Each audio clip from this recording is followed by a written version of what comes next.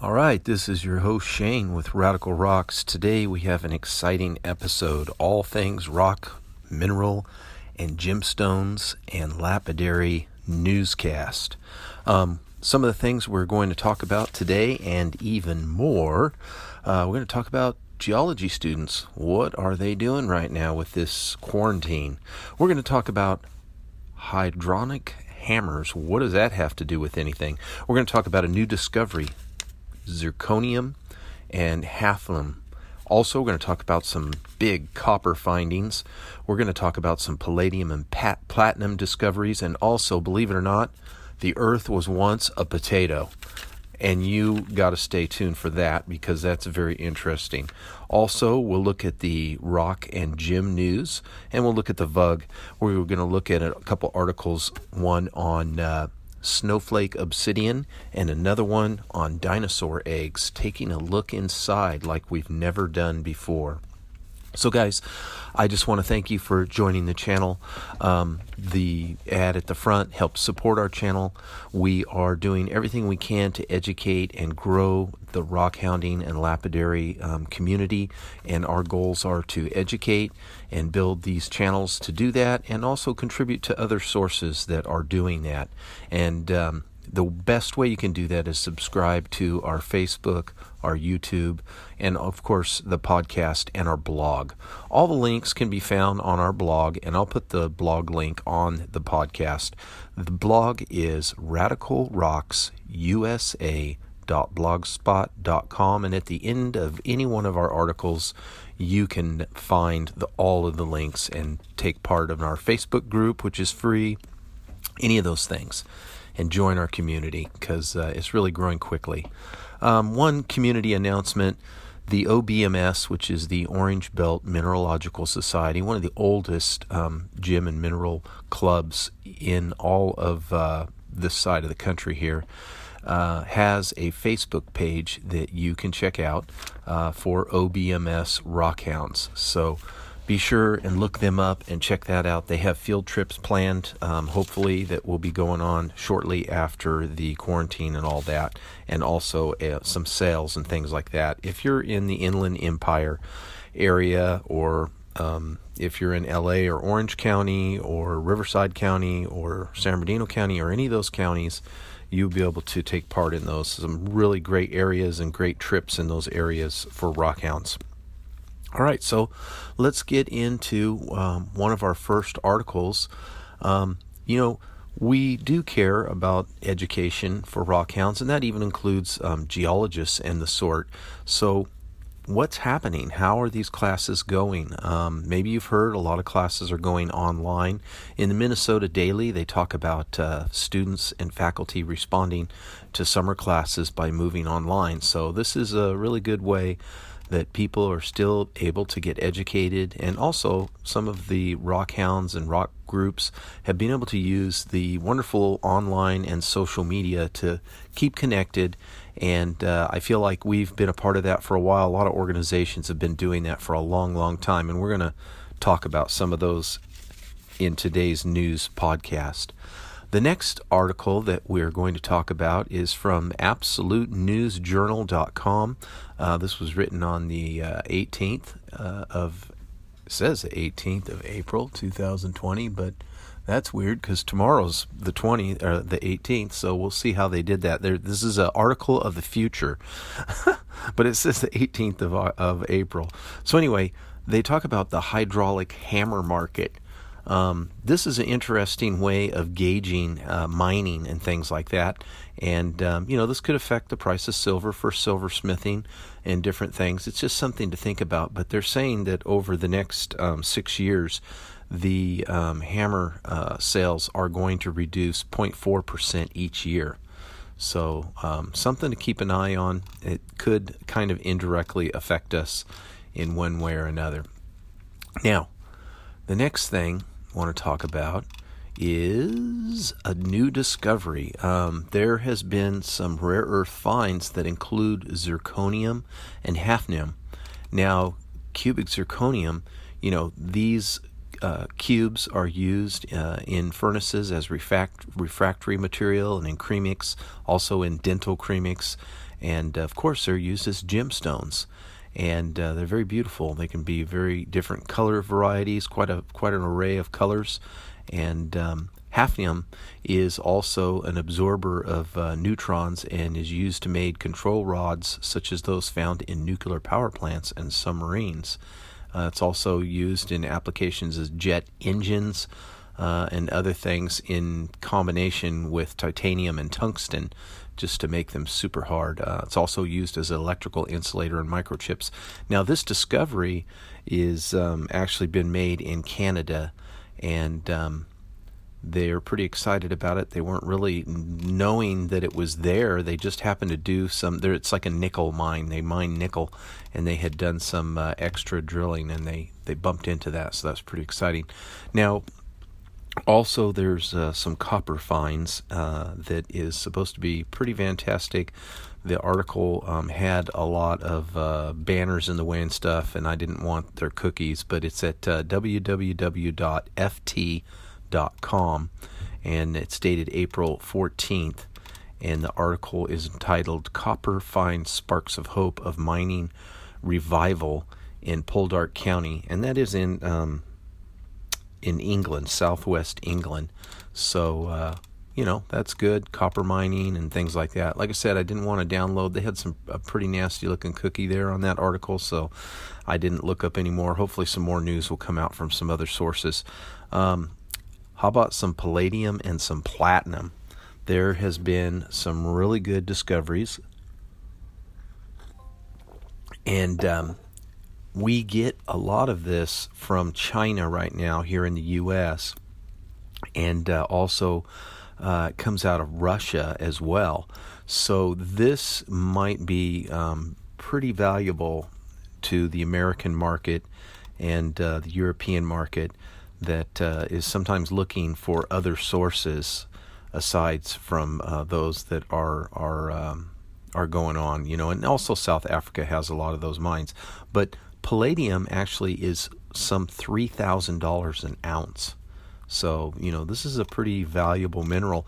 And as you look through this here, this again is another one where they didn't quite realize that this mine was going to be loaded with the palladium. And they have some pictures here of the gentleman with these big sticks of this core samples where they found this palladium, and they just kept taking more core samples and more core samples, and it just turned out to be a really good thing, and a lot of palladium and platinum's looking like it's going to be coming out of Canada. All right, now this article is pretty strange. I kind of want to save this for last, but I'll go ahead and go into it. But the Earth was once a potato.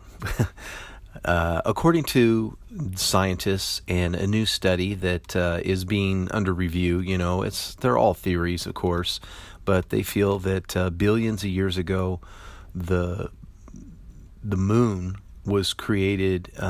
This says the moon was created from an impact, from rubble formed from Earth, and that it was actually, when they were orbiting, it was real close to the Earth, like right next to it. And they were saying that at that time, it actually pulled the Earth out of shape. And the Earth could have looked like a frisbee with another frisbee upside down, or like a potato shape, or a rugby ball. So they feel that happened, and they feel that some of the proofs for that, it's kind of interesting if you read the whole article. It's at nationalgeographic.com. They will let you read the article. You will have to sign up for a subscription or subscribe to their email, give them your email to be able to read it. But it is a pretty cool article, and it talks about some of these minerals that they say, the Earth is kind of lackluster when it comes to geological abilities. And this is some sort of consensus that they've come about here, these scientists, mostly out of Australia. But they're saying in Australia there's these indestructible crystals, which is the zircons that we talked about. And they're saying that the measurement of their radioactive decay shows them to be 4.4 billion years old. And that's how they're trying to age that this happened about that time. And they think that when this was stretching and the earth was, these rocks were buckling and things were happening, that's what caused some of these unusual materials to form. So anyway, it's a pretty interesting article, and it goes in depth, and you can go check that out if you want. Now next, we have the VUG. Now the VUG, you can go there. It's the-vug.com,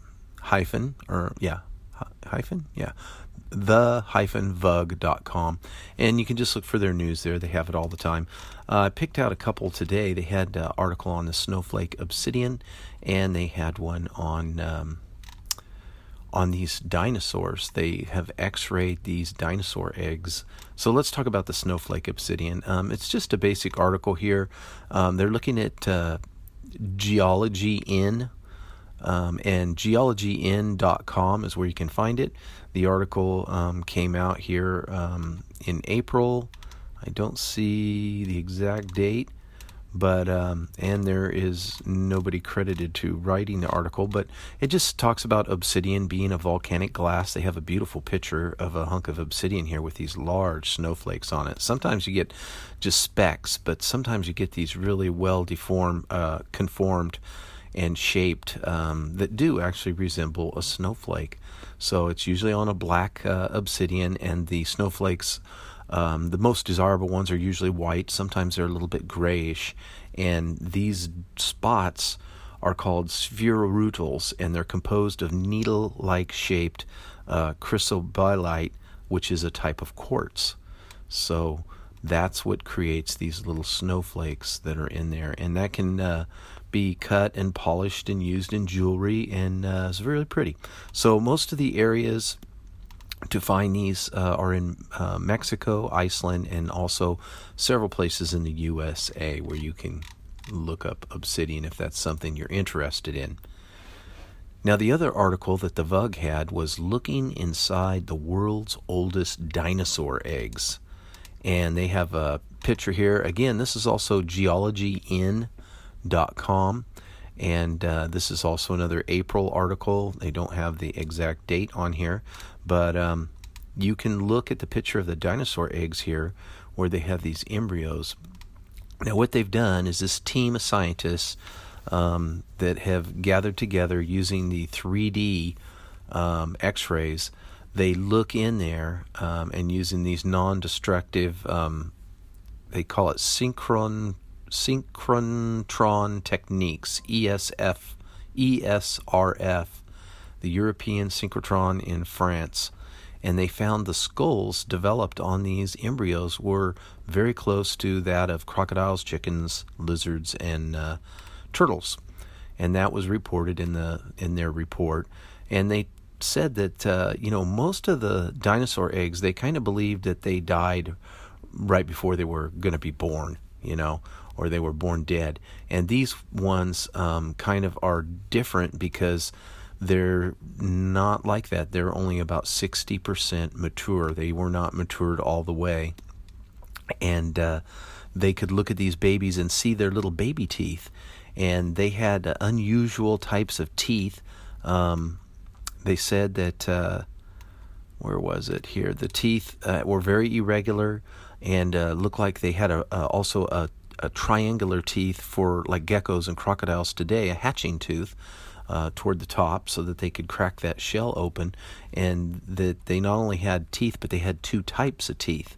Very, very tiny teeth, smaller than the tip of a toothpick. So, pretty interesting article for those of you that enjoy dinosaurs and you want to hear more about that. You can see the pictures and stuff like that again at geologyN.com. Now, Rock and Jim magazine, none of these are sponsoring our podcast, and we don't receive anything from them, but we think they're a benefit to the community. They're educational, so we want to mention them in our podcast. And they have some really good articles here on Rock and Jim. You just go to rockandjim.com, and it's rock, ROCKNGEM.com if you want to look that up. Looks like they've got a great article on rhodonite. They have the third, which I think is the final part on their gold series from the Denver Museum. They have an article on visiting Jerome, Arizona. They're talking about rock science flame infusion rubies. So if you were ever interested in how these lab created rubies were designed, there's a great article in there. And there's a nice article here on tools of the trade relating to faceting. So if you're into faceting, well, you want to check that out as well. And of course, they always have something for juniors in here. And there's also another article here on minerals of the pre-Columbian America. So you can bet there's probably turquoise and jade on that, two of one of my most favored ones. I think that is about it, folks. I just want to thank you for tuning in to Radical Rocks. Be sure and get in our Facebook group, like our page, sign up for our YouTube videos. We're not getting a lot of, that's not growing very quick, but our blogs and our podcast has been growing huge, and so has our Facebook group. It's been growing huge. We have almost 800 members there, like-minded members that are contributing, and we are adding all sorts of educational stuff on there all the time that you have access to for no charge at all. So just subscribing and giving likes and comments, that helps us to build our channel by the monetization that we get for that attention. So go to radicalrocksusa.blogspot.com. And with that, folks, be safe, and remember, rockhounds don't die, they petrify.